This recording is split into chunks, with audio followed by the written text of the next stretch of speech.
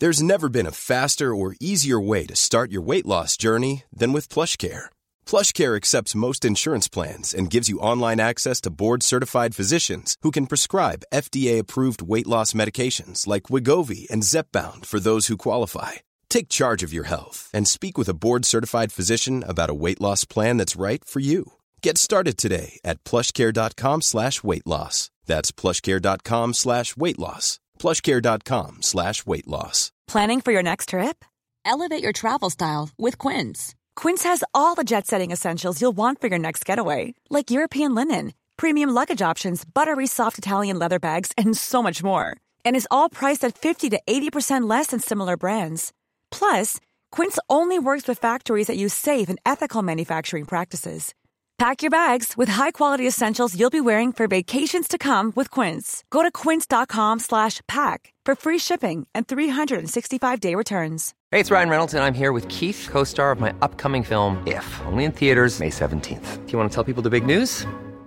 All right, I'll do it. Sign up now and you'll get unlimited for $15 a month and 6 months of Paramount Plus Essential Plan on us. MintMobile.com/switch. Upfront payment of $45 equivalent to $15 per month. Unlimited over 40 gigabytes per month. Face lower speeds. Videos at 480p. Active Mint customers by 531.24 get 6 months of Paramount Plus Essential Plan. Auto renews after 6 months. Offer ends May 31st, 2024. Separate Paramount Plus registration required. Terms and conditions apply if rated PG.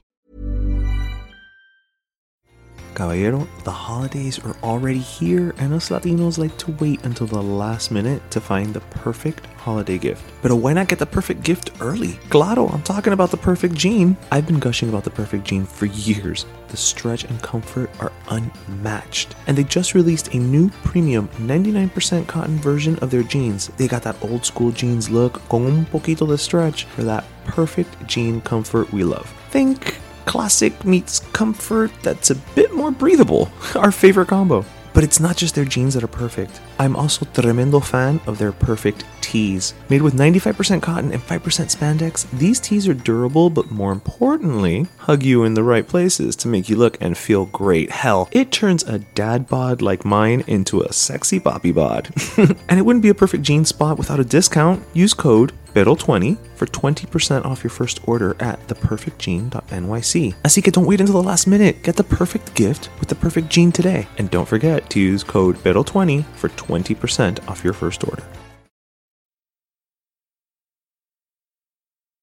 This is DJ. And this is Ish. And this is Season 6 of Better Let Me Tell You.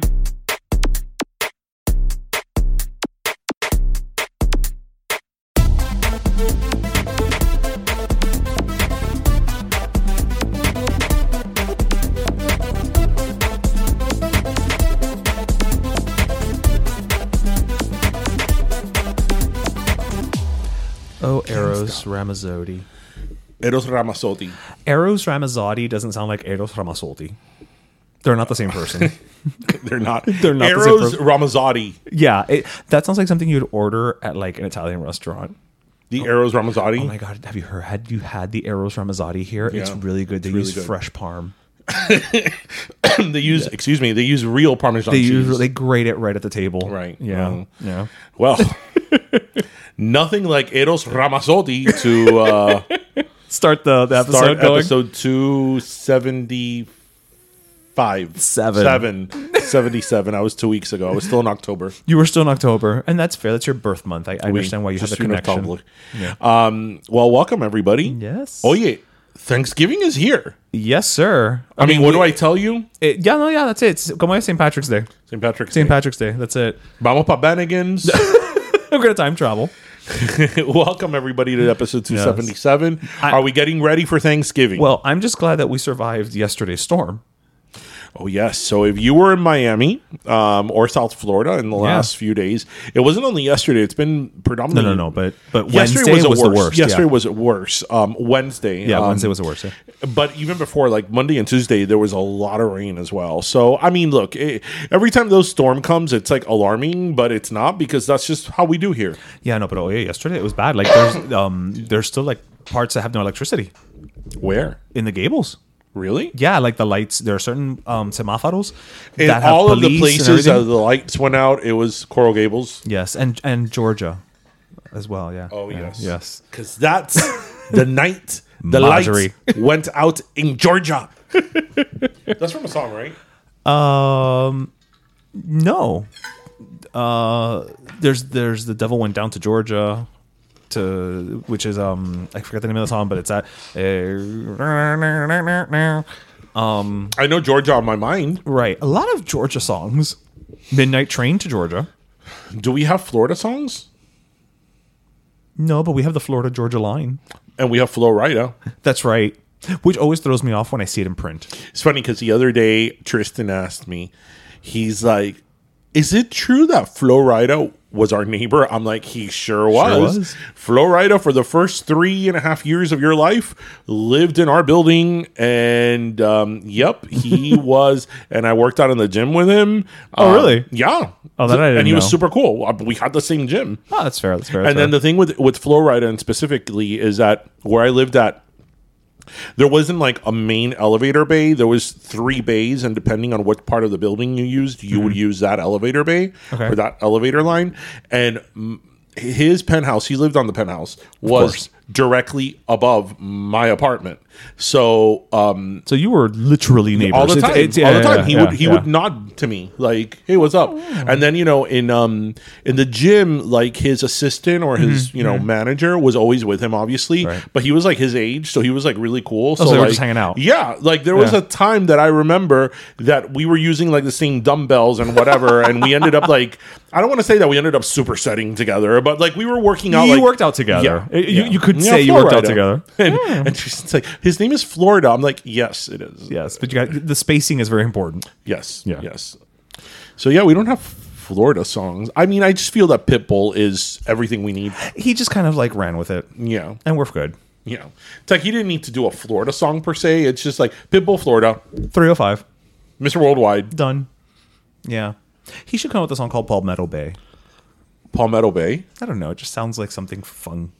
No, I think that he should come out with a song about Kendall. I mean, at the end of the day, Kendall is a hood. That's true. The mean That's streets of true. Kendall, The mean according streets of to Kendall. Alex Rodriguez. Yes. You know, I think about that quite often. When I mean quite often, I mean maybe once or twice a year. Okay. So not as often as the Roman Empire. It's funny that like a lot of people were very shocked and alarmed that he said that, and they were like, what the hell? But I've followed Alex Rodriguez for a very long time because I am a huge Yankees fan. Absolutely. And that doesn't surprise me that he said that That he would try to pass off. That's the type of shit that he would say. Okay. Yeah, that he grew up in the hood in Kendall, in Right. his subdivision that he lived in with his Right. That hood life at Columbus. yeah Yeah. He Yeah. he used to take Kendall Drive every day, and pass the Starbucks. I mean, how did he survive without getting hit by a carrito from Winn-Dixie? I know. I don't know. Yeah. So, anyway, so before we get into any new topics this week, I actually want to revisit a topic from last week. So last week I had said, and you kind of had said too, that wouldn't it be amazing if Hall and Oates and Tears for Fears did a tour together, because we were both saying how much we love. Wait. Because we were both saying how much we love Hall and Oates. Yeah, and Tears for Fears. And Tears for Fears. Okay, so we have a very loyal listener that she's listened to us since year one, and she's great, and she's DM'd us many times, and she's great. She's up at Oprima, and she DM'd me, and she told me that actually they went on tour a couple of years back, and she had tickets to go to the tour, but due to some unforeseen circumstances, she couldn't go. But that they actually did tour together. And I was like, wait, what? Are you kidding me? So it actually did happen. Hall and Oates and Tears for Fears. And why didn't we go to that? Why didn't we even know it happened? Yes. Because I would have been there. I would have been total fangirling over like Hall and Oates and, Tears for Fears. They probably just didn't come here. You know what? That's all I can imagine. See them coming to West Fort Palm Beach. Lauderdale. Yeah, Fort Lauderdale. Yeah. No, but even still, like I can only imagine they just didn't come to Florida, and that's why we didn't know. I feel like we would have known otherwise. I don't know, but because like when we mentioned that last week, it was sort of like a fever dream. Yeah, like, of course, yeah, out of thin air. Oh my god, can you imagine? Oh no, they have. Wow. But I feel that that's such a like. They should do it again. Yeah, not only should you do it again, but like I feel that like when I said that last week, I'm like, this is so obvious because I feel that like the same type of people would like Tears for Fears that like Hall & Oates. Well, apparently they had the same thought. Right. You know? And this fan base is similar age. Right. You know, so yeah. Well, look at that. Okay, let's put it out there again. They need to tour again. Hall & Oates Yes. and Tears for Fears. Can you please tour again? Yes. Welcome to your life. And I think that the name of the tour should be Tears for Hall & Oates Fears. There's no turning back. That's such a good song. It is a good song. Even come on, first verse. While we sleep, you will find me a song acting on our best behavior. Turn your back on Mother Nature. Everybody wants to rule the world. Such a good song. That so good that they toured together. That they did. So thank you, Lisette, for letting us know. We even have our pulse on our finger on the pulse of the past. Yes. That's how on top of things we are. Yes. So I thought that was worth bringing up because you know what, you and I always say this, like sometimes we just say stuff on here, and I mean obviously we know that people are listening to us, right. But sometimes we like forget that people really are listening. Right. We're just having a conversation. Like they're taking notes. Yeah. Right. Yeah. And yeah. So Tears for Fears. Yes. Tears for Fears and Hall & Oates. We need to make it happen again. Yes. Yeah. We need to make it happen again. Yes. Absolutely. So what do you have for me this week? Absolutely. Well, this week I wanted to bring something up. I kind of, in a weird way, sort of found myself agreeing with someone that I didn't think I would agree with. Oh, no. You're agreeing with Ted Cruz on something, aren't you? Not Ted Cruz. Marco Rubio. Yeah, and it's not about whether Mr. Bubble is the best one for a phone party. Yes, I think I know what, because we all. I think I know what you're talking about. You're going to say, but go ahead. Yeah. So this week, Marco Rubio said, and I'm give me a minute because I took a screenshot of it in Spanish, and I had to translate it back. So he basically was saying how how are you a Cuban refugee comes to the U.S., asks for asylum. And then basically once you have your residency, you just like turn around and you're like, well, back to the island, to visit back and forth. And look, I understand that Cubans in terms of, compared to other people seeking asylum, it's a whole different ballpark and everything. But I have to say, I don't 100% disagree with the sentiment of the statement. When you, I was born in this country, so I don't know the ins and outs, and I'm sure you will. Excuse me. I'm sure you will give us some background. But if you flee a country, you seek asylum somewhere else. You very rarely hear of Bosnians being like, well, now that I've gotten my political asylum, I'm just going to go back to Bosnia for a minute, and come back. And I understand that people go back to visit family, and I can't fault them for that.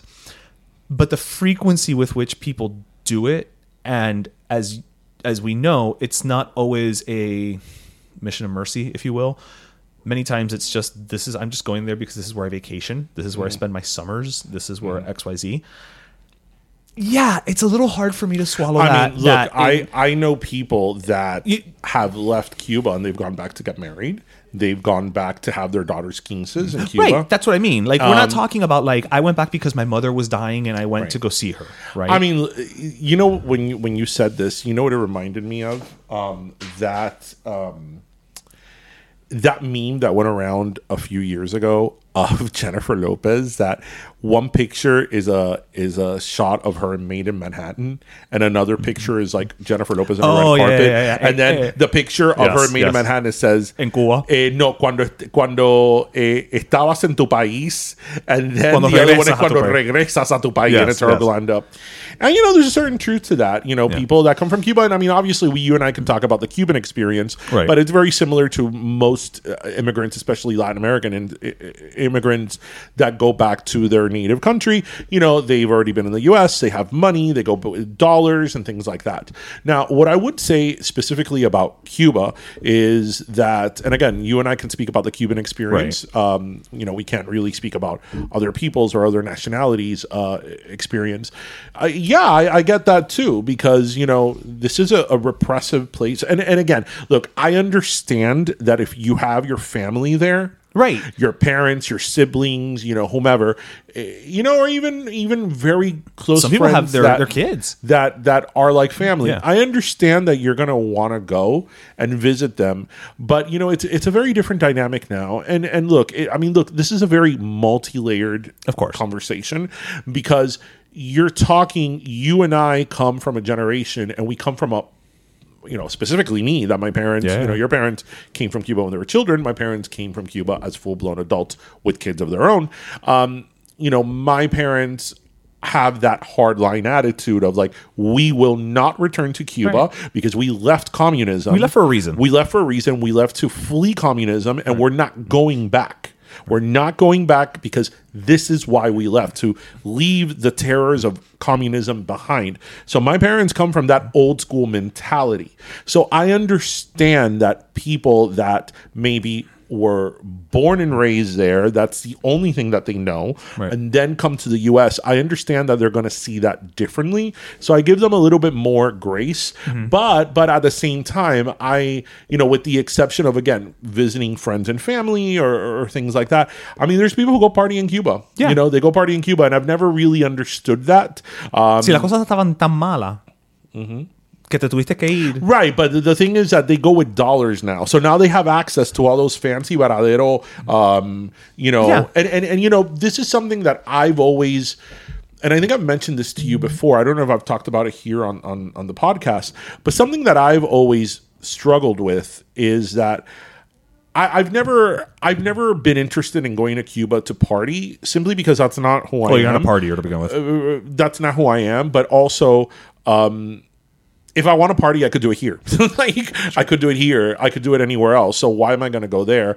And I've always had a problem with thinking that I can go to Cuba. And even though I have really, really extended family, like, you know, 4 degrees out, I would still feel bad being able to stay in a fancy hotel and they cannot go inside that hotel. Right. You know, you want to talk about apartheid? You know, there is a form of apartheid in Cuba. They can't even walk into the lobby. Because let's remind people, because, you know, as we know with the Cuban... they have good PR, I'll give them that. With the Cuban, you know, matter... We keep telling the same stories over and over again, but people just either don't listen or don't care or just, you know, move right along. Let's remind people that Cubans are not allowed into these hotels, these fancy hotels, especially in Varadero, in restaurants. They are not allowed in those hotels. Now, if you're a tourist, you can go and stay at the fancy hotel on the beach. But if you are a Cuban national, you cannot go there. You are not allowed to go there.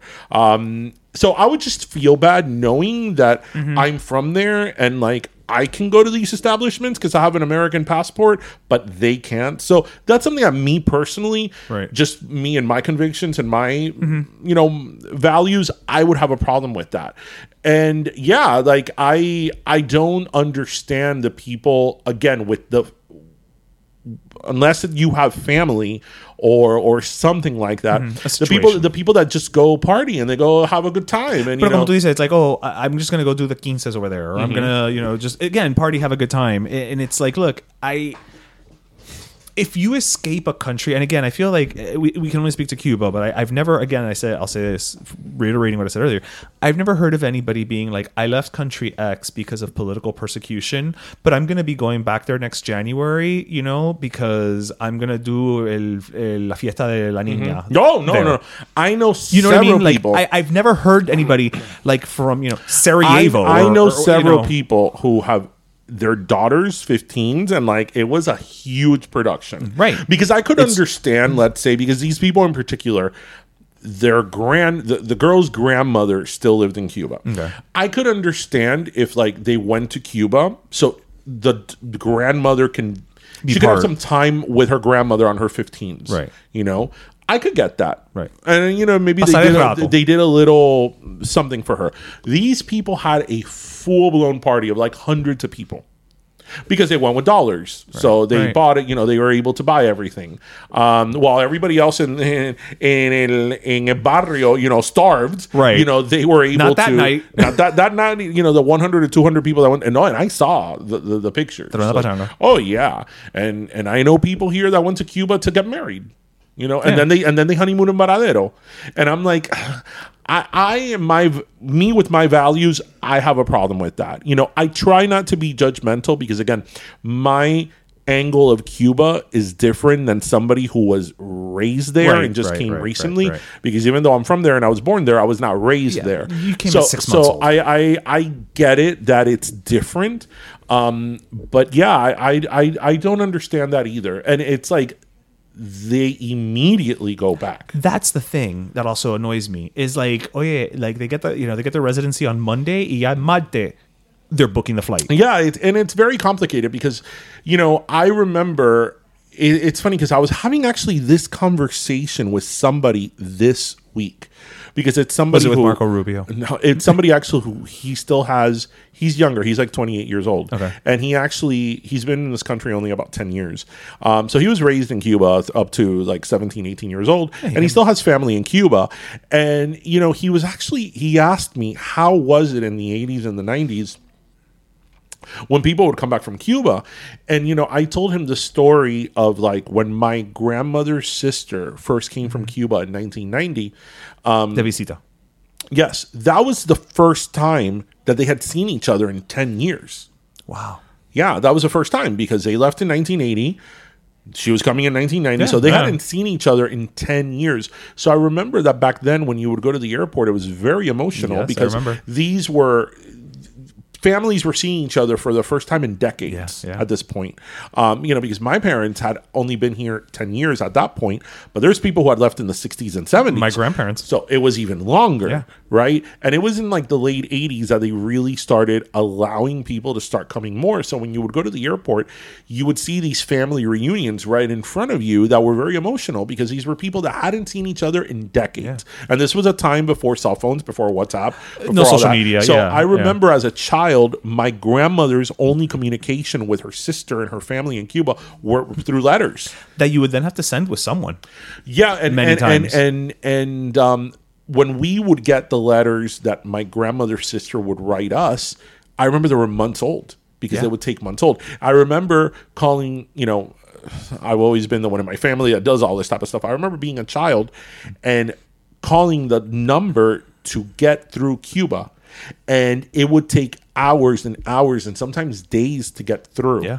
And then when you finally got through, you couldn't talk about anything having to do with the government. Nope. Because they were listening to the phone calls. Yep. All the phone calls were tapped. Yep. And at any moment they would disconnect the call.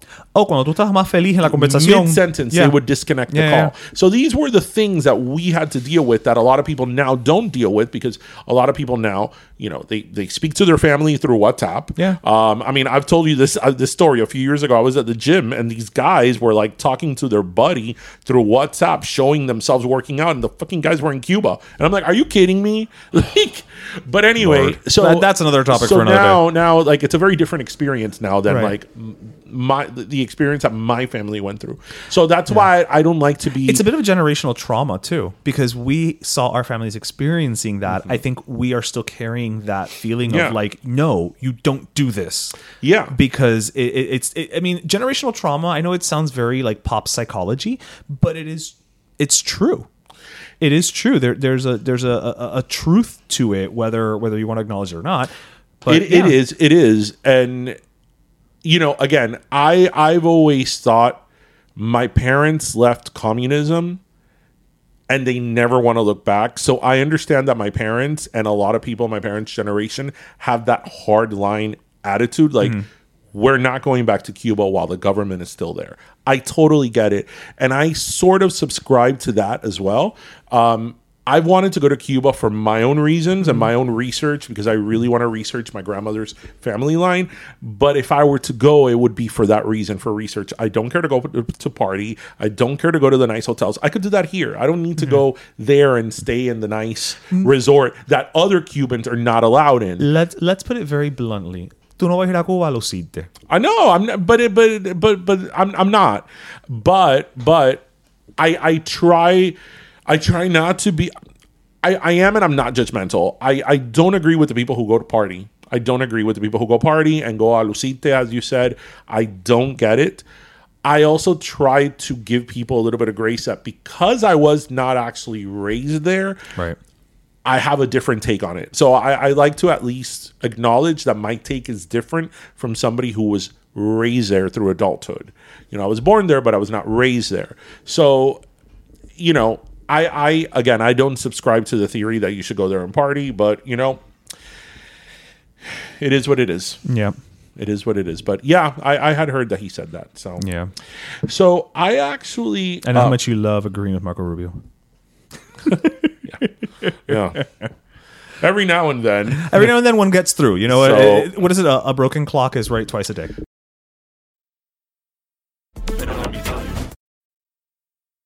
Oye, mi gente, so the holidays are upon us, and of course, that means lots of eating. So to talk about that, we have back with us today, I'm actually really excited because we're doing this one in person. We have Tony Castillo, sports dietitian. He's here on behalf of Florida Dairy Farmers, and we're going to be talking about my favorite holiday today. I'm not going to even pretend we just scarfed down some croquetas. Thanksgiving. Thanksgiving is my all-time favorite holiday. But let's face it, the reason it's my favorite holiday is because of la comelada, right? Like the eating.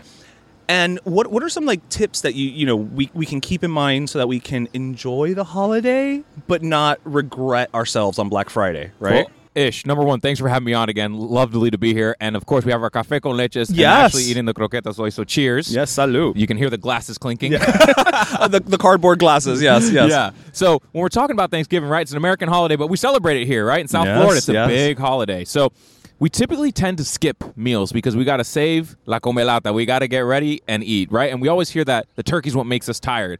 Well, it's actually because we eat so much during that meal. What? No.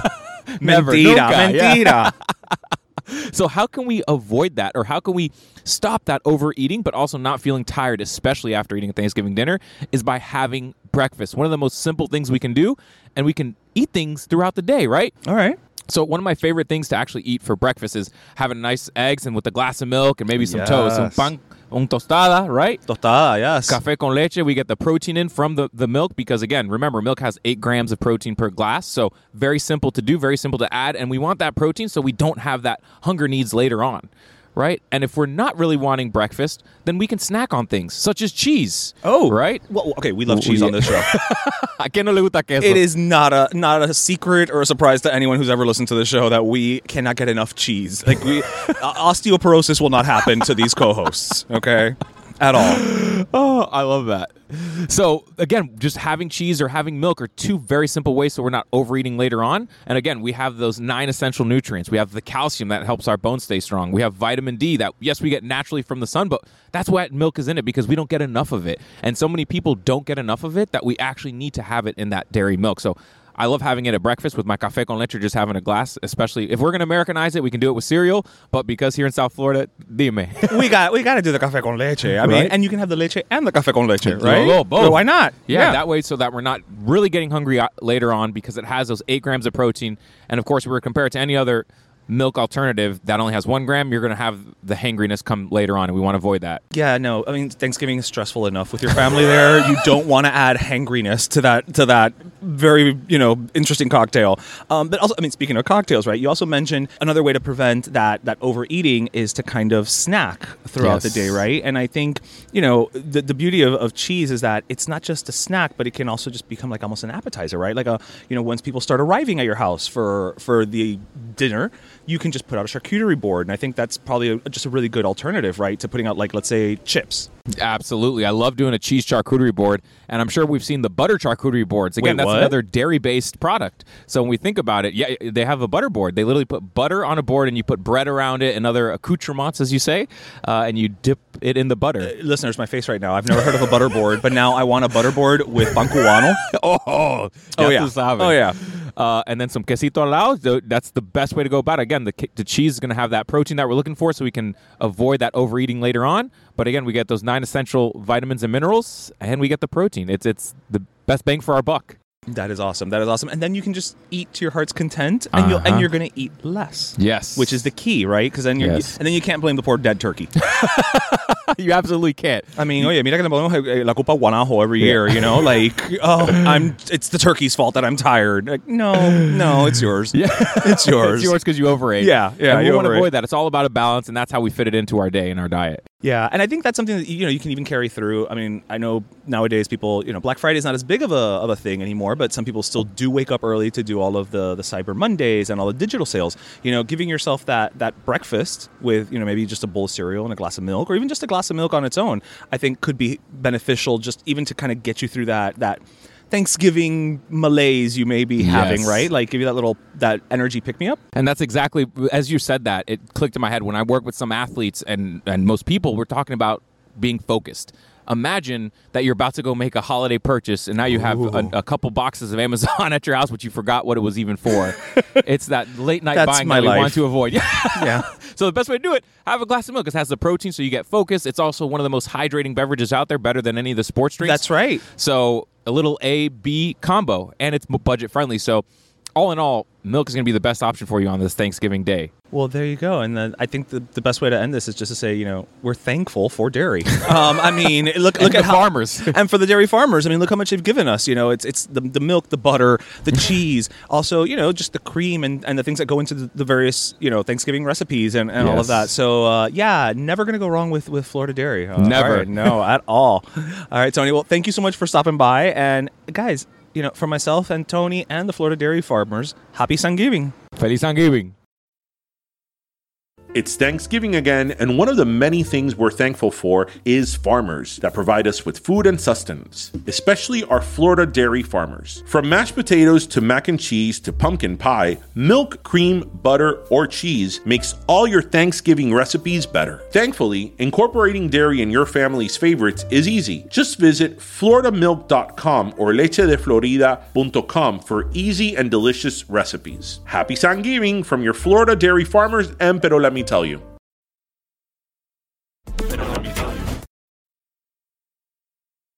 So speaking of Cuba, let's move on to another Spanish-speaking country. Okay. So last week, I saw something online that really, really upset me, and this goes with, what I've talked about here before, that privilege presents itself in many, many, many different ways. And, we always talk about white privilege and, white privilege and white privilege. But actually, there's a lot of different types of privilege. And there's, all types of people, no matter their background, ethnicity, color, sometimes have a form of privilege. And the reason I present this issue that way is because I think you have to have a certain amount of privilege to make these type of statements. And I'll elaborate further. So this week, Mario Lopez.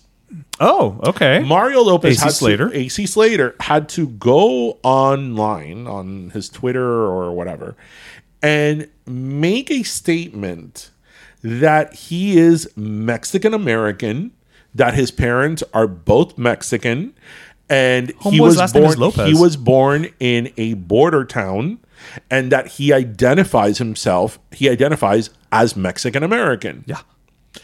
And he even said, "My name is Mario Lopez. Like, what did you think I was?" The reason why he had to identify and make this statement is because he had been posting a lot of things recently, I guess, about food. Mm-hmm. Obviously, particularly Mexican food. Okay. So people started coming at him like, "Oh, you're American. Why are you talking about Mexican food?" Mind you, none of these people are probably Mexican. Most likely not, yeah. Why are you talking about Mexican food? Oh, maybe your great-great-grandparents were Mexican and you're a whitewashed version of that, trying to claim your Mexican, ancestry. a bunch of people came at him that he had to go out there, put out a statement, and put out a about statement his own ethnicity. About his own ethnicity, and his parents are born in Mexico. Also, right? yeah, we're talking Gen 1 here. Yes. And I was like, who the hell do you think that you are to tell someone who in this case is Latin, like us, that they are not Mexican, in this case, Mexican, right. They are not Mexican enough. That, my friend, is a form of privilege that you think that you know better than that person, and that you're calling them out for them talking about their culture. It's like, can we just talk about the audacity and the privilege that opinion comes from? It's like, you don't need to. If I was Mario Lopez, Mario Lopez is very host of Extra, yeah. Right. Actually, he talked about that. Oh, yeah. Because he was saying, I'm the host of Extra. I can't be in there, talking Mexican slang and saying all these things. Right. That's like if I hosted, Good Morning Access America. Hollywood, I would be like, oye, sere, ¿qué pasa? Oye, bro. Like, that's not how, there's a time and place for everything. And there's a separate conversation to be had about why that does or doesn't happen. Right. That's a separate conversation. Right. But to say that somebody is not, in his case, Mexican American enough because of the way that he speaks, it's like, how dare you? How dare you question my ethnicity? Right. Because I don't fit the stereotype that you think that I should be. Right? Because that's what it comes down to. That's what it comes down to. Because that person doesn't fit the mold and the stereotype that you think that person should be. You're saying that they are, in his case, a whitewashed version of somebody who's trying to be Mexican. But he is Mexican. Yeah. And you don't get to tell somebody how they identify. Right? Nobody gets to tell me how Cuban I am or I'm not. And I guarantee, especially somebody who's not Cuban or somebody who's not Latin. And I guarantee you that the majority of the people making those statements are probably not even Hispanic or Latino, number one. They're also the same ones who will turn around and I agree with this sentiment, so please, by all means, don't send us letters. We'll turn around and be like, if your child says they're transgender, you have to believe them. Okay, wait a minute. So that's you have to believe, but when I tell you what I am, oh no, you don't fit the mold.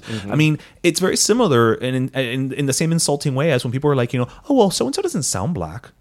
What does that mean? What does that mean? What that reminded me of, and I think I've said the story here. I mean, I know I've said it to you. That reminded me of a situation that I had, some years ago that I was, working within certain circles.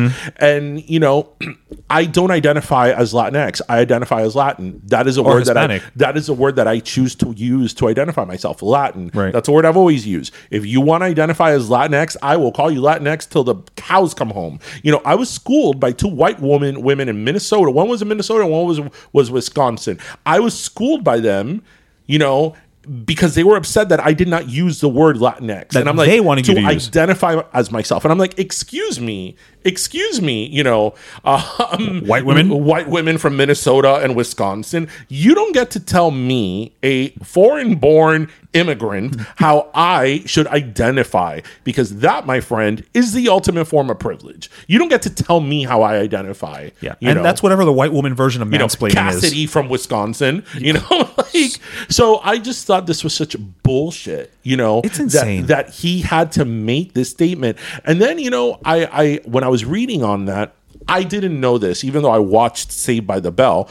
I didn't know there was an episode in the college years. Yes, I remember the where episode. he talked about his ethnicity. Yeah. The character of AC Slater. Yeah. But obviously that was because of Mario Lopez. Because he starts, he petitions the university for a Chicano studies course or something of that nature. Yeah. Right. Yeah. I didn't know that there was a whole episode. And I'm like, I watched the college years, but somehow I don't remember that episode.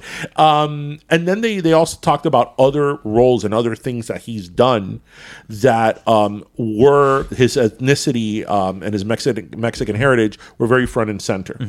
And there's a conversation to be had about Latin actors playing certain roles, because I've talked about this here. I love the remake of Magnum PI. Oh yeah, and Jay Hernandez plays that role, and I love that show. I really like Jay Hernandez, and Jay Hernandez is he's Latino, he's Latino, and he talks about being Latino. But the role of Magnum, they They don't address that at all. One way or the other. One way or the other, they don't address it. So there is a conversation to be had as like, okay, well, you could say that, oh, well, but look at this primetime show on a major network. You know, it's the main actor is a Latino actor. Okay, that's great, but how relevant is that to the storyline, if at all? It's not at all. Right. So that's another conversation that I think is a valid one, but this whole thing just really, really upset me. What is people's obsession, you think, with wanting to tell, I guess I'm answering my own question, wanting to tell you what to do, what you are, because who you are, and how you should feel about yourself. That goes back to what you and I always say. The best thing about the internet is that it gave everybody a voice. The worst thing about the internet, it gave everybody a voice. Yeah. Because, you know, people just need to say something. They need to say something. And even if what's coming out of their mouth is complete garbage and shit, you know, they feel they need to say something. And, you know, like I would never, ever imagine telling someone, you know, oh, you're not Italian enough. Or, oh, you're not, you know, whatever it may be. Right. You know, you're not really X. Right. I would never in a million years think about saying that. Why do you think, like, what do you think gives you the right to say that? It's privilege. Yeah. It is a form of privilege. Privilege comes in many shapes and forms and sizes and, you know. No, and to quote 5 of the best philosophers in recent history, you know, who do you think you are? Some kind of superstar? Yeah. So, yeah. So, yeah, Mario Lopez. I mean, good for. It's sad. It's sad that he had to even release a statement, basically saying like, "Yeah, hi, my last name's Lopez. That means I'm actually Latino." Do you remember what AC Slater stood for? Albert Clifford. Yeah, I forgot who I forgot who it was that I said it was air conditioner. We should have all known he was Mexican because Dorothy's Bornak got him deported.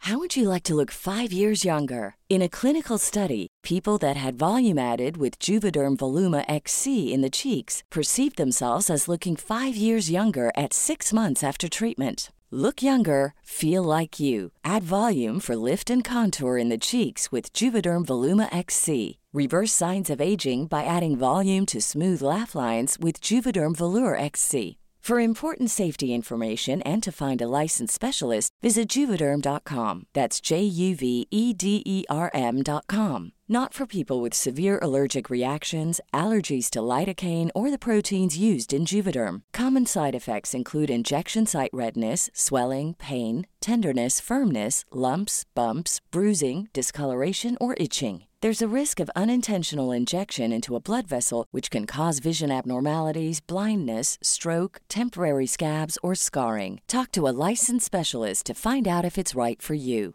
Spring is my favorite time to start a new workout routine. With the weather warming up, it feels easier to get into the rhythm of things. Whether you have 20 minutes or an hour for a Pilates class or outdoor guided walk, Peloton has everything you need to help you get going.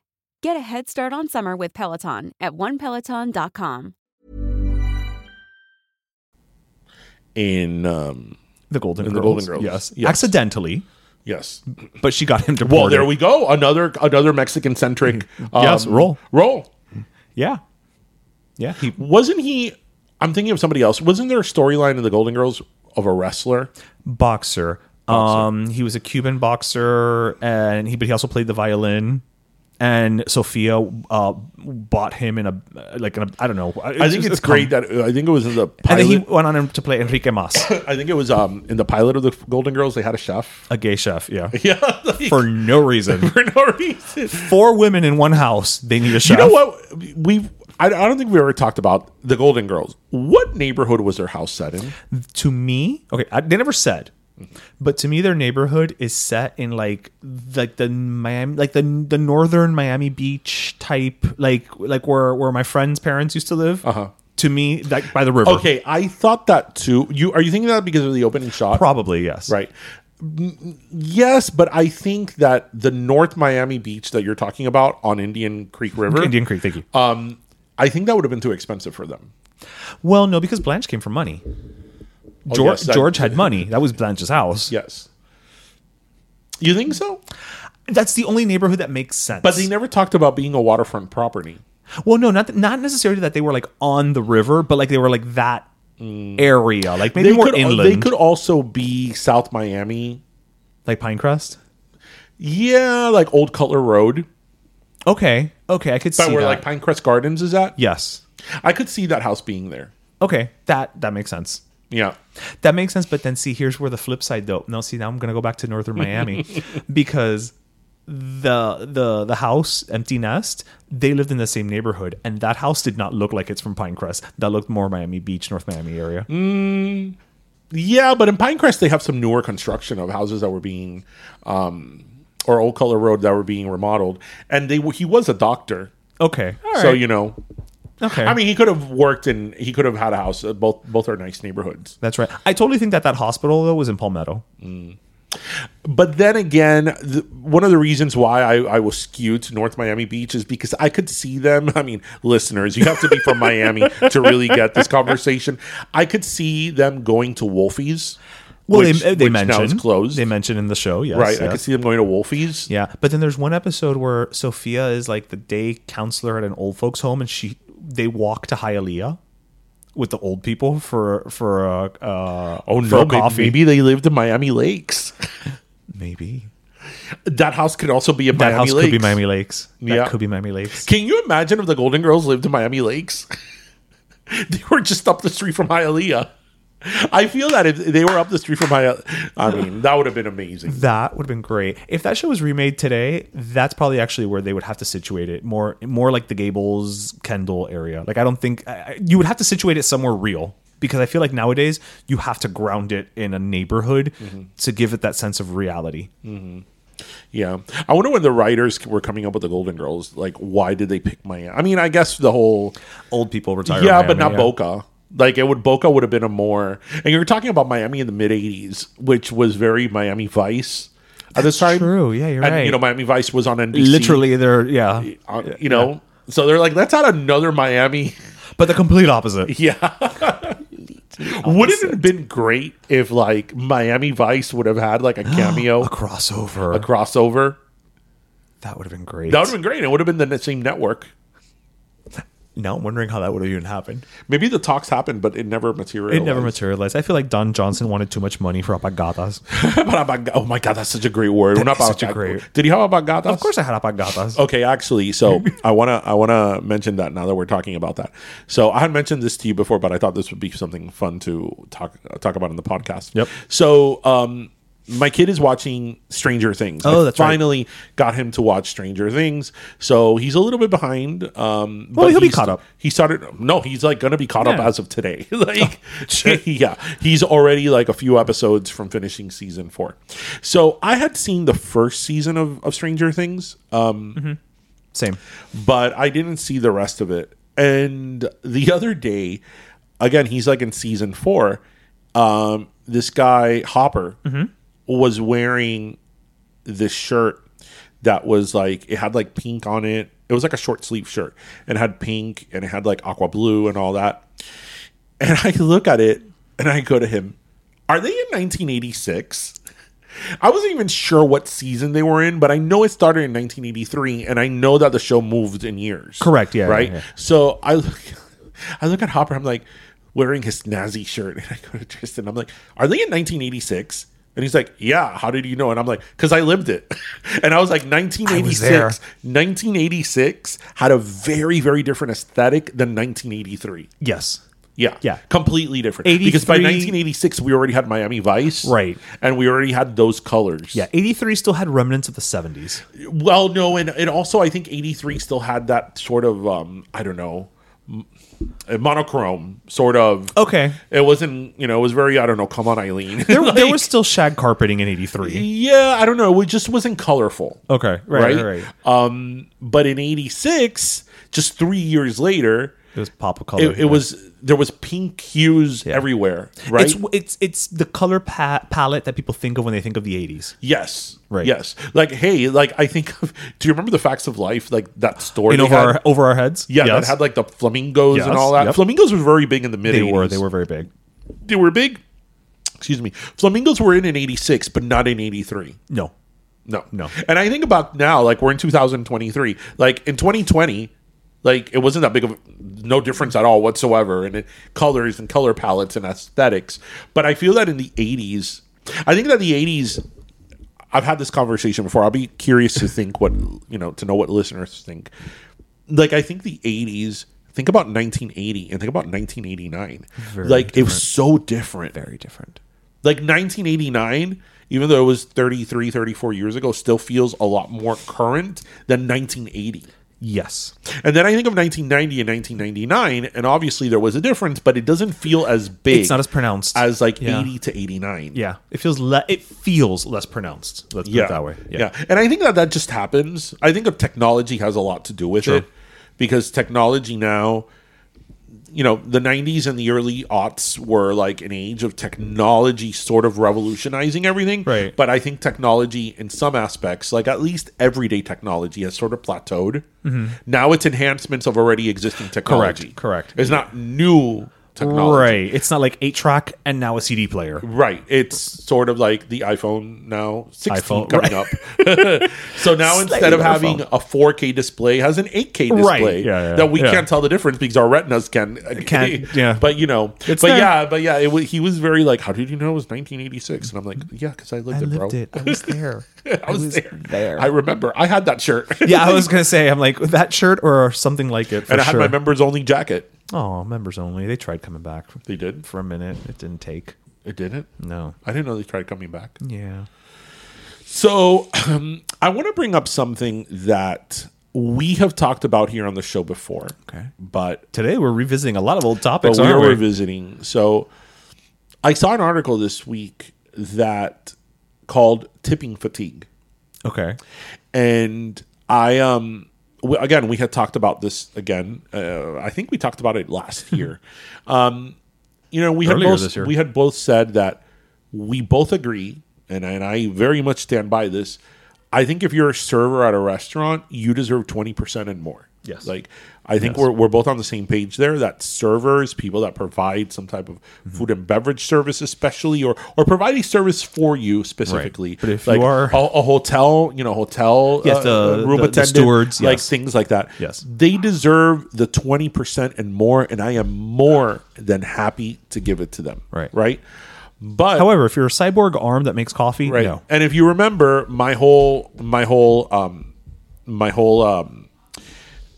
entrance to that conversation was that I had ordered sushi. Yes, that's right. A sushi platter that was like $200, and you had tipped, and I tipped $10. Right. But this was a sushi platter that I ordered. I went to pick it up. Right. I picked it up from the counter. I took it to my car. Like, right. There was no delivery. There was no delivery. Correct, I went to the restaurant. I picked it up. Again, I took it to my car. Right. It's not like they even brought it to my car. You literally did the heavy lifting. Right.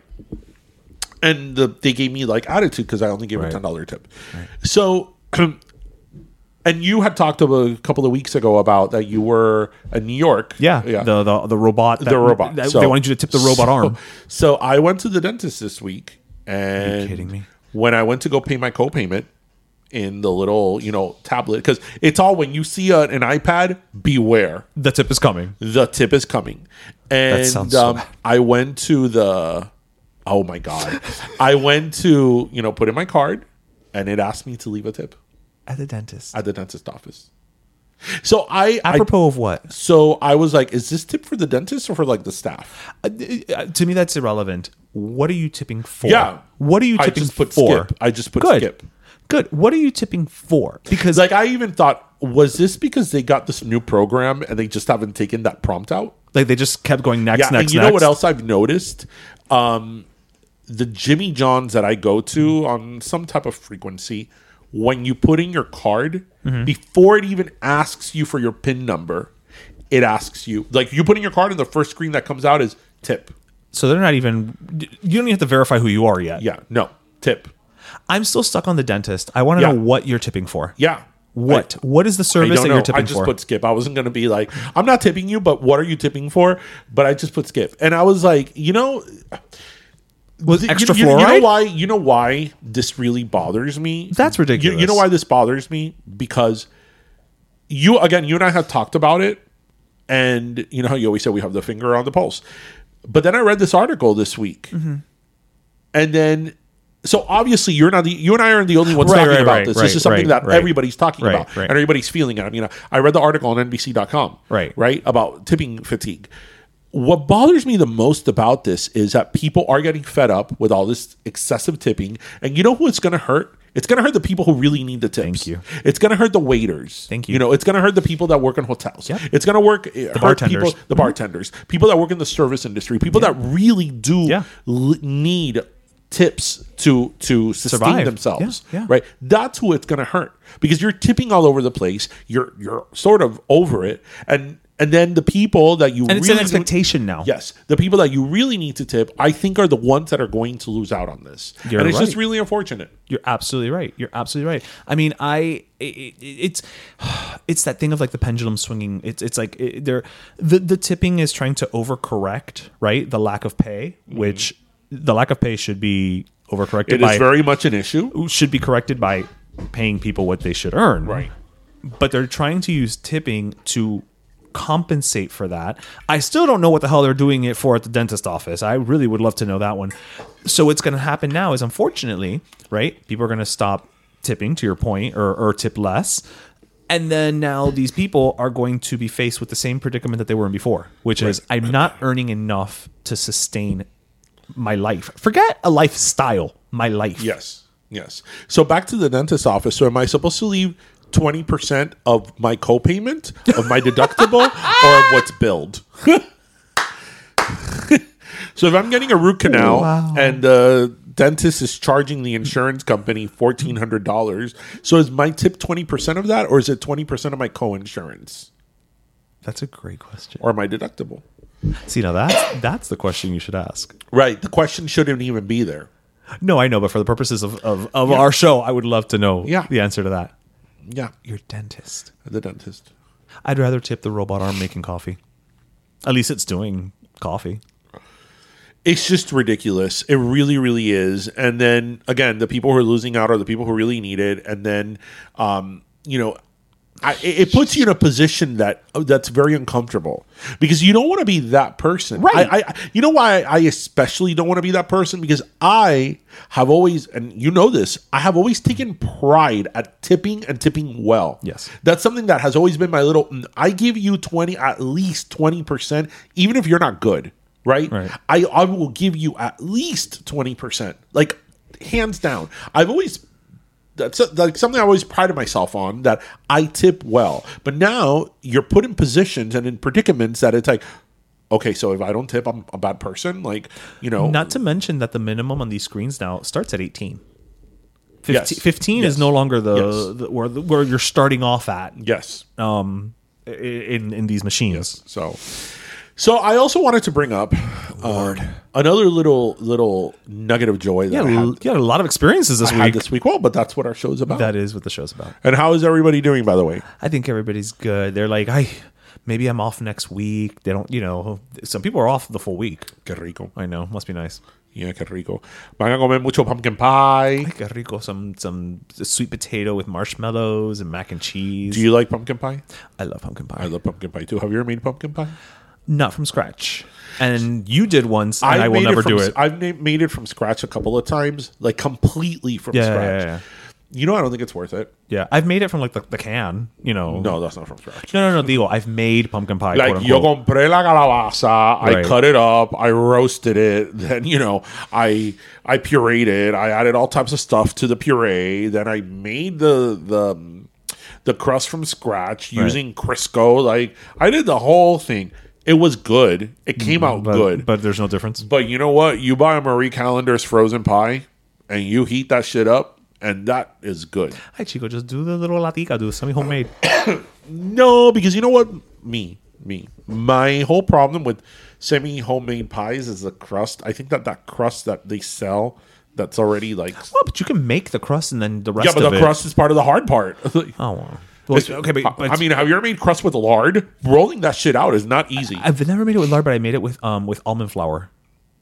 I've made it with almond flour because Jose. Get out of here with that. I did. Well, because Jose was having stomach issues. Right, but yes, you didn't really make a crust. You made a another type of crust. Listen, don't Mario Lopez explain to me what I did or didn't do. A crust is done. A crust for a pie, first of all, is done with lard, with Crisco, right? If you're not using Crisco, then you're not doing.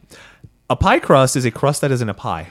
Okay, right. And I made a pie crust. Right. And, they have cakes that you can just, pancakes that you could just add water, right? And then they have pancakes that have like 25 ingredients. I made a pie crust out of almond flour. Right. You also made cupcakes with room temperature butter, right? And when they didn't come out right, you wondered, what could it be? Oh, I melted the butter and put it at room temperature. No, that's not room temperature butter. It is room temperature butter. It's not what they meant, but it's room temperature. You know what happens with me and cooking and you? We have to say this story. Come on, let's say the story. Which one? About the mac and cheese. Oh, the mac and cheese. Okay, so last week we were doing a video for our friends at Florida Dairy. And we set up the video. When we do these little videos and all, it takes time. This is like done frame by frame. Like it's do a process. Like we don't have a storyboard, but we do have like written down what we're gonna do and all that. It's like there is a process. Right. There is a process. So that day we were kind of in a hurry, right? and I'm like, okay, well, we're in a hurry, but this is what we got to do. We got to shoot the content, right? And we were gonna make mac and cheese. We did make mac and cheese. We made mac and cheese. So he was like in a hurry and he was getting in his bossy pants, attitude with me. And, I'm there shooting, we're there shooting the content. And, we started boiling the water to put in the mac and cheese. We filmed it. Then we started filming all the ingredients. Right. And then I started making the roux. And then he gives a little snarky comment like, oh, next time we do something like this, we have to be more concise and just have everything ready to go. Have everything ready to go. And I was like, but we do have everything ready to go. I'm making a roux, which is butter and flour, and then I'm going to make a cheese sauce. And he was like, but why do you need to do that? And I'm like, I've never made mac and cheese from scratch. Because we're making mac and cheese. And he was like, oh, but you have to have all those extra steps. And I'm like, I was trying to process in my head. I'm like, what are you talking about extra steps? This is how you make mac and cheese. You have to make a roux, then you add milk. Then when it gets hot, you start slowly adding cheese, and you melt it, and then you put the mac and cheese in. He was like, what? He thought that you cook the pasta, and then you just add cheese to it. And just kind of blend it together. And that's when I was like, you put two and two together. I put two and two together porque se estaba poniendo nervioso. Like, oh, why are you putting so many extra steps to it? I'm like, dude, I'm not putting any extra steps to this. I'm like literally making a roux, adding milk, and then adding cheese. There's no extra steps to this. And I was like, this is like the most basic mac and cheese ever. And that's when I was like, espérate un momentico. You've never made mac and cheese, have you? You've never made mac and cheese. I'm like, did you think that making mac and cheese was just boiling the pasta and then adding shredded cheese to it? Like, you thought that, didn't you? He's like, yeah, I did. I did. And I was like, that's why there's so many at the supermarket. There's like instant mac and cheese. Right. And there's like all these like already made mac and cheese that you just have to add to the microwave. Because mac and cheese is one of those things that like, it's not hard to do, but it does have many steps that are very simple. And once you know how to do it, you just do it Pero toma su tiempo. in automatic. You go on autopilot, but yes, it's not boiling the pasta and adding the cheese. Yes. And I think it's so cute that, so funny that he knows nothing about food, but yet he co-owns a chicken business. I do. And he does it very well. Yes. Well, look, we all have our role to play. Pero tú de verdad para la comida eres un analfabeto. You really do. Because I'll never forget, when we started this whole chicken business that is great. Wing thing, that I was like stressing out about the heat of the oil. And you were like, but it's frying. And I'm like, Ishmael, it's frying, but the temperature is like at 250. And he's like, oh, but that's really hot. And I'm like, oh my God, he doesn't know that if the oil is not super hot, then the food comes out greasy. And I think you were like, but why? It's already in oil. I'm like, do it. Just fry it already. Just go. And I'm like, oh my God, he doesn't make the chicken fry. He doesn't know what flash frying is. Like, no. I have learned more about food in the year and a half, 2 years that we've been doing Bimbam Pollo than I have my entire life in terms of the prep. Yes. Yeah. Well, you could eat it. Yeah. You could eat the food, but yes, it takes its time. But that's okay. We're not So born listeners, knowing. We're not born knowing. what he did a couple of years ago, and it's funny because it was sort of endearing. This was during the pandemic, wasn't it? It was during the pandemic. He wanted to be a hero, and he was like, like many people, he went into like a baking. Yep. I made lemon. It was lemon curd cupcakes, I think. And he very nicely like did these cupcakes, and he was so excited to drop off the cupcakes for everyone, and he brought the cupcakes. And I think he left it at the door. I did. Well, yeah, because this was like during the prime of the pandemic. And I remember it was strawberry cupcake. It was a strawberry cupcake with a lemon curd in the middle. Right. Yeah. And it was completely flat. Like flat. The flavor wasn't off, but the cupcake was flat. Right, It looked wrong. Although the flavor wasn't off. And I was like trying to figure out, like, what did he do wrong? Because, baking is one of those things that, like, even if you know how to bake, the smallest little misstep will completely mess everything up. And I'm like, I wonder what he did wrong. Like, I was trying to figure it out. And then I remember I talked to you. You were like, well, because this is what it was. You were like, yeah, they came out a little flat. I'm not sure why. They were kind of dense. Yes, yeah. They were very dense. Yeah, they were dense. Hockey puckish. Yeah.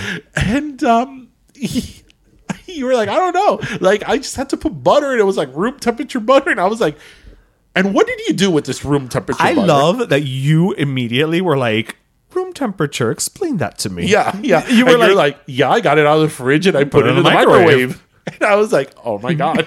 I was like, did you think that putting butter in the microwave, in my defense, was room temperature butter? In my defense, I barely passed chemistry in high school. So I'm like, no. Barely. Room temperature butter means that the butter is at room temperature. It still has a solid, but it's soft. No, melted butter and solid room temperature butter are not the same thing. No. And they're not going to yield the same results. No, I know this now. But now they won't happen to you again. No, it only took a pandemic for I me to could just learn. imagine you trying to make, let's say, buttercream with melted butter. Y lo que te sale es una sopa de azúcar. Not the worst soup I've ever had. Una sopa de azúcar. Why isn't this creaming? So actually, speaking of desserts, so yes, as I said, there's something I want to bring up this week. Oh, yes. Because this is my bitching corner. This is bitch corner. But you know what, though? You and I, actually, by having Ping Pong Pollo, and, we're already going on a... We've been doing this for 2 years already. We know about food costs. We know... Listen, especially you... Oh, my God. When I go to a restaurant and I see how much they're charging for wings, I start to, like, backtrack the cost. We know about food cost, how, like, the smallest little thing makes a whole difference, Yep. Something can be 50 cents more this week that you think, oh, it's just 50 cents. But when you add it up, it means a lot. So we know very well firsthand the difference that food costs can make. The impact, inflation, we know all that. So I went to a bakery today, and it's a very well-known local bakery here in Miami. Yep. A chain. It has a woman's name, and we'll leave it at that. And Clotilde's Bakery. And there's La Rosa Bakery on Flagler. That's true. But we're not talking about La Rosa Bakery.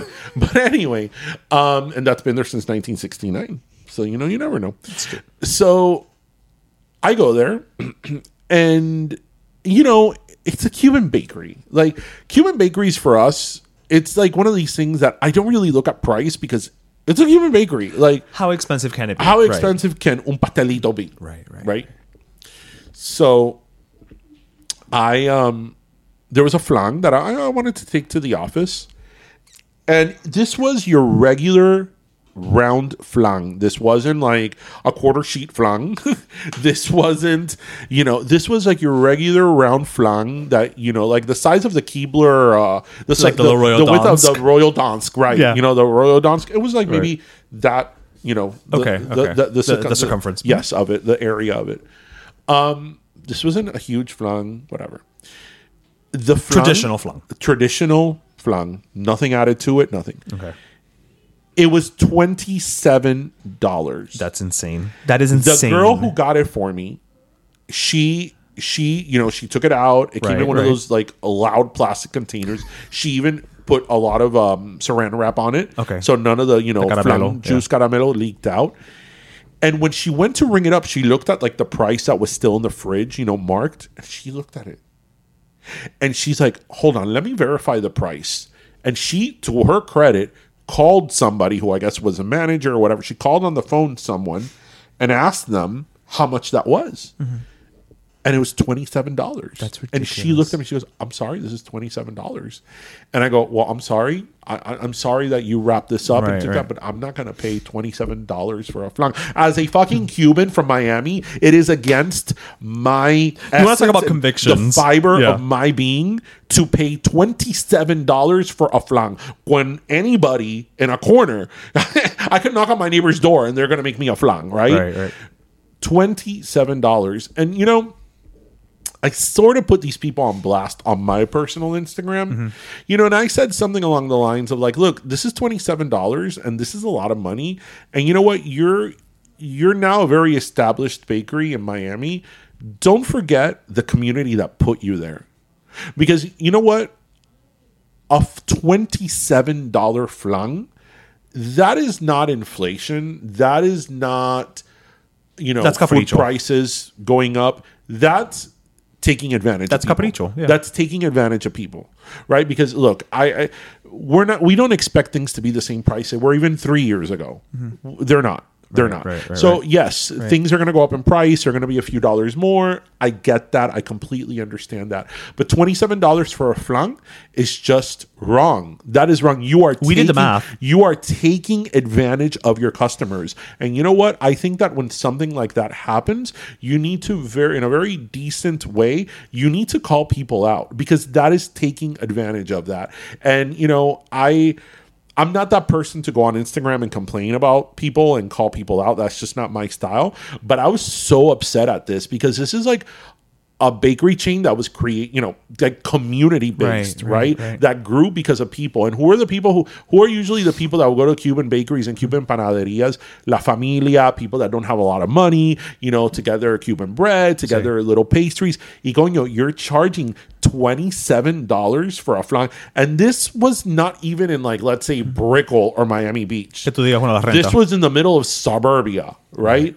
And I just thought, I thought it was just wrong. That's not a $27 flan is not your food costs are high. That you're taking advantage of your customers. So I just thought that I really needed to say that off. I called it Flangate. I haven't stopped thinking about it since you brought it up. And what is a flan? It's milk, sugar, and eggs. And the most expensive part of what? Condensed milk. Condensed milk is the most expensive one. It's condensed milk, regular milk, eggs, and sugar. And let me just tell you, remember some months ago that eggs like quadrupled in price? Right. Eggs are not that price anymore. Eggs are back to what they used to be. No. You and I did the math. We literally, because I was like, agarra ahí una calculadora, and we started like sacando la cuenta.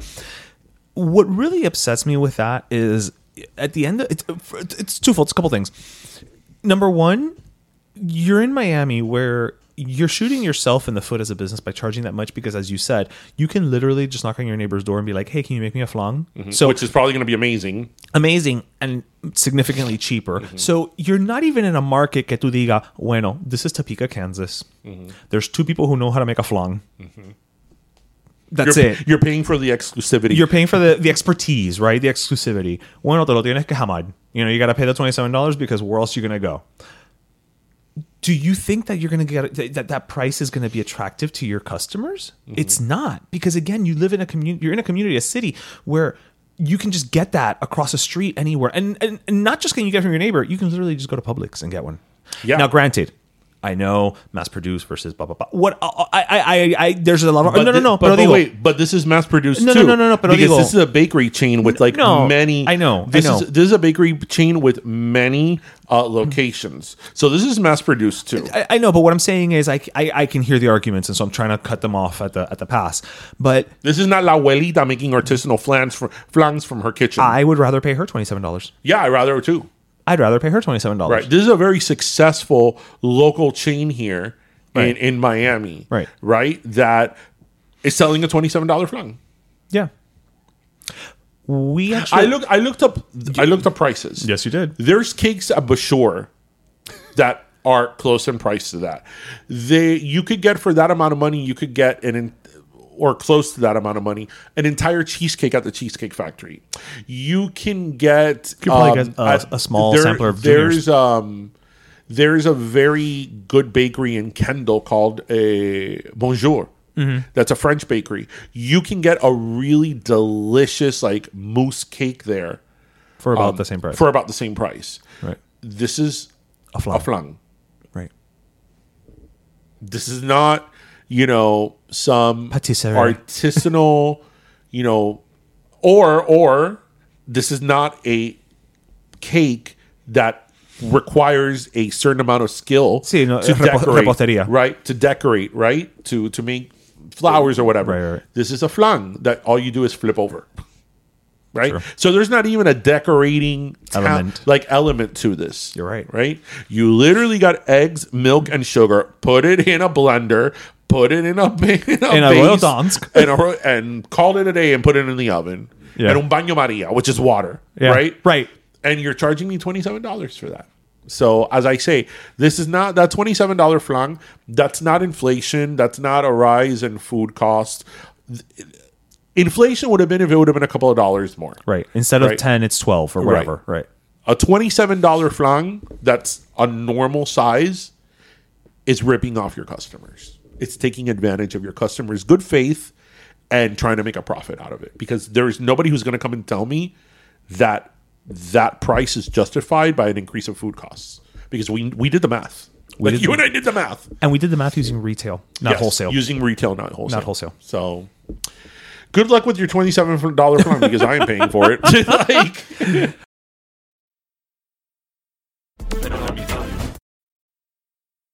The holidays are here, and it's time for all of our favorite Cuban traditions. Lechon en la caja china, crema de vie, all the flan. And this holiday season, make Kawi Lemon Lime part of your celebration. For 75 years, this refreshingly crisp soda has used the same exact formula since its creation in Cuba. O sea, you can't get more Cuban tradition than Kawi Lemon Lime. Así que, this holiday season, make sure to include the authentically Cuban taste of Kawi Lemon Lime in all of your fiestas navideñas. Find Kawi Lemon Lime in stores now.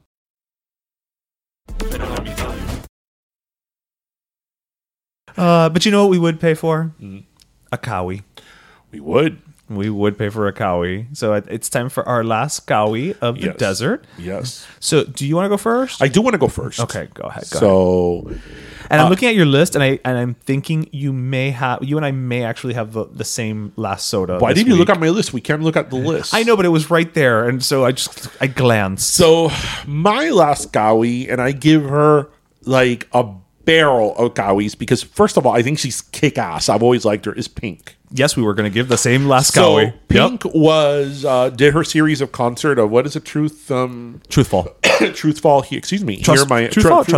Trustfall. Here in Miami, Pink. She flies. You know that Pink is one of these people that I would love to see in concert. I don't know why I haven't. Why haven't we gone to see her? Because I freaking love Pink, and she's such a badass person. Yeah. But anyway, so.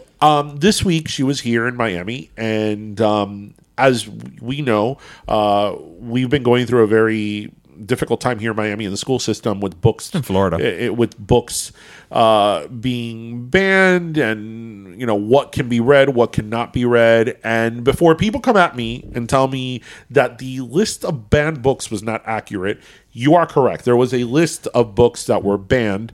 That in reality, that list that circulated online was not accurate. Okay. But nonetheless, whether that list was accurate or not, there's still a huge issue here in Florida with books being removed from libraries, because what happens is, and we've talked about this on the show, librarians now, based on these new rules, don't know if something can be deemed offensive or sexualized or political. So as an air of caution, they removed a lot of books, and a lot of these are classic American literature books, like The Great Gatsby, To Kill a Mockingbird. And these are books that, in all fairness, these are books that have always consistently been on the chopping block or under threat of. But nonetheless, so with that in mind, so Pink this week in her Florida concert provided over 2,000 books that have been deemed either inappropriate or have been banned or have been taken out of public schools, out of libraries. She provided these books for whoever wanted them. Yep. So Yep. I thought that was pretty awesome. Yeah. That was pretty awesome. During her stop here in South Florida, she actually partnered with Books and Books.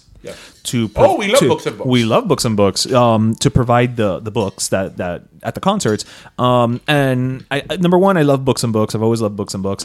But also, when you go into Books and Books, you've noticed, right? Like when in the courtyard, right where the entrance is for the little cafe area, it says like we read banned books, and then it has all the book titles that have historically been banned or tried to be banned. So this is something that Books and Books has stood for forever. You know, it's not just something new.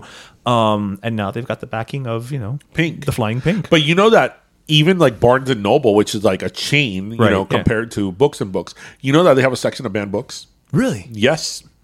Oh, wow. I didn't know. Yeah, they do. Because you know what? They know that these are books that a lot of people read, and now people are going to read more. Yeah. So just from a business perspective, It makes seems sense, all. yeah. But nonetheless, back to Pink. So she provided these books for people and made them eligible. And look, whatever your opinions are about this supposed list and about whatever books are being banned or not banned, the fact that a child wants to read Should be encouraged. that should be encouraged. Yeah. That in itself is If you the want your win. child to be educated.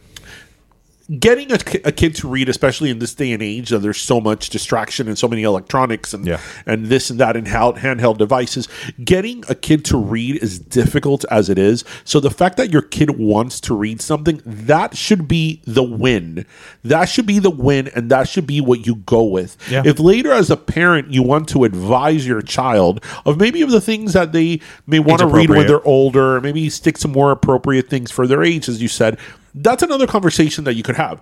But the fact that your kid wants to read, that should be the win, and that should be what you go for. Not this whole manipulation of what kids should and shouldn't be reading. Well, you know what? The kids should have a say-so in this too, right? Mm-hmm. And if like a book like, again, The Great Gatsby, To Kill a Mockingbird, The Catcher in the Rye, these are books that generations of children have read. And, some of them, whatever, they didn't care about the book, but to other people, these books had an impact and a legacy. And now these are things that, like, we don't know if the kids can read the book. And then what happens? If the kids don't read the book in school, or they're not exposed to it, then they're probably not going to do it on their own. It's harder to read it once you're after a certain age. Life gets in the way, as they say. My favorite book of all time, 1984, I read in high school. And since Great then, I've read Gatsby. it like 4 times, but I read it in high school. I read Great Gatsby at least once a year. And you know since high what's school. but you know what's great about that, about rereading that I remember, for example, when I read 1984. I remember as a high school student, I liked the book, but I remember then when I read it in my 20s, it was very different. Of course. And then when I read it in my 30s, it was even more different. Yeah. Right? Just like To Kill a Mockingbird. I mean, my kid's middle name is because of, it's based on To Kill a Mockingbird, Atticus Finch, right? I freaking named my kid after it. I remember reading it in high school and being like, sometimes, you're not ready for it yet. Right. But then reading it as an adult and being like, whoa. There's some heady shit in Whoa, wait a minute. Yeah. And then I read it when he was born again. And even hitting me harder. And, because as a 30-some-year-old or a 40-some-year-old, you've lived a different life. You've lived longer. As a parent, like, you see things differently. And sometimes when you revisit a book, you see it differently. But again, none of that can happen if you're not exposed to that book at a certain age and a certain time. And usually that's by school. And that's just, it's so tragic that this is happening. But, we have heroes like Pink. we have heroes like Pink that will fly around. I love her so much. I want her to hand out the books while she's flying on the trapeze. Yes, I freaking love Pink so much. It's like, Who would have thought? That is with somebody that first album. who doesn't take shit from no one. And she's done things her way, her style. And she's still here. And she's still here. And people still like her. Yeah. Because she's kick-ass. She's still as relevant today as she was. Yeah, because she's real. Yeah. Yeah. Yeah. So lots of kawis for you, Pink. Yes. Mucho because kawi para ti. She does a lot of flying, so she needs to hydrate. She needs a hydration Yeah, and, the crisp lemon lime. Exactly. Que te quita la sed. Yeah, so everybody, that's our show for today. Though we've had a lot of topics today. We did. We did. From Tears for Fears to Flangate to tipping to Marco Rubio and his phone parties. Yes. So everybody, bueno, we hope you enjoy your pre-Thanksgiving weekend, everybody. We hope you listen, laughed, and learned. And as always, join us on Saturday, Fiesta at the Park, and on Sunday we're at the New Era Collectibles again. And for Ping Pong Pollo. For Ping Pong Pollo, yeah, sorry, thank you. For Ping Pong Pollo, and we're also going to, I'm giving you the heads up, Black Friday we're going to be at Shoujo's Dojo, and Black Saturday, I guess, or is that Small Business Saturday? I don't know. We're going to be at J. Wakefield. So you've got so many chances to catch us. So follow us also on Ping Pong Pollo MIA. Yep. And and by the way, we were at the Heritage Fire. That was so fun. Food competition this week at the Biltmore Hotel for Ping Pong Pollo. It was an amazing experience. Absolutely. We were very flattered. Ping Pong Pollo was there, and we were. Thank you for inviting us, Heritage Fire. Yes, we were among some of the most distinguished and huge chefs here in Miami. So we were a little humbled that our little chicken wing pop up was even nominated. Yeah, we're even included. Yeah. So, thank you to everybody who invited us, who made this happen, who made us feel welcome. And thank you to a few listeners who came up to us and said hello. And they were like, oh my God, I love you guys. And I was like, it's funny because I'm in Ping Pong Pollo mode. I'm not in Pero Let Me Tell You mode. And I'm like, wait, what? I'm like, oh yes, the podcast. We do that too. We do that too. Like, yes. I'm like thinking chicken, not podcast. Yeah. But Pollo, not podcast. Pollo, not podcast. But thank you to everybody who came out and said hello. So as always, we hope you listened, laughed, and learned. And remember to grab your pastelito, your croqueta, and your kawi. And have a great weekend, everybody. All right, cuídense, mi gente. Bye. Pero Let Me Tell You is co-hosted by Darian Borges and Ismaeliano, produced by Ismaeliano, and our theme, Pero Let Me Tell You Freestyle, is composed by Michael Angelo Lomlaplex, the official gay guy. And don't forget to subscribe and leave us a review on iTunes. If you're looking for plump lips that last, you need to know about Juvederm lip fillers. With Juvederm Volbella XC and Juvederm Ultra XC, your lip look, whether it's subtle or bold, can last up to 1 full year with optimal treatment and no additional maintenance. Find a licensed specialist and see if it's right for you at Juvederm.com today. That's JUVEDERM.com. Add fullness to lips in adults over 21 with Juvederm Volbella XC or Juvederm Ultra XC. Do not use if you have severe allergies or a history of severe allergic reactions, or if you're allergic to lidocaine or the proteins used in Juvederm. Tell your doctor if you have a history of scarring or taking medicines that decrease the body's immune response or that can prolong bleeding. Common side effects include injection site redness, swelling, pain, tenderness, firmness, lumps, bumps, bruising, discoloration, or itching. As with all fillers, there's a rare risk of unintentional injection into a blood vessel, which can cause vision abnormalities, blindness, stroke, temporary scabs, or scarring. For full, important safety information, visit Juvederm.com. Planning for your next trip? Elevate your travel style with Quince. Quince has all the jet-setting essentials you'll want for your next getaway, like European linen, premium luggage options, buttery soft Italian leather bags, and so much more. And is all priced at 50 to 80% less than similar brands. Plus, Quince only works with factories that use safe and ethical manufacturing practices. Pack your bags with high-quality essentials you'll be wearing for vacations to come with Quince. Go to quince.com/pack for free shipping and 365-day returns. When you make decisions for your company, you look for the no-brainers. If you have a lot of mailing to do, Stamps.com is the ultimate no-brainer. Use the Stamps.com mobile app to mail everything you need to keep your business running with up to 89% off USPS and UPS. Make the same no-brainer decision as over 1 million other businesses with Stamps.com. Use code PROGRAM for a special offer. That's Stamps.com, code PROGRAM.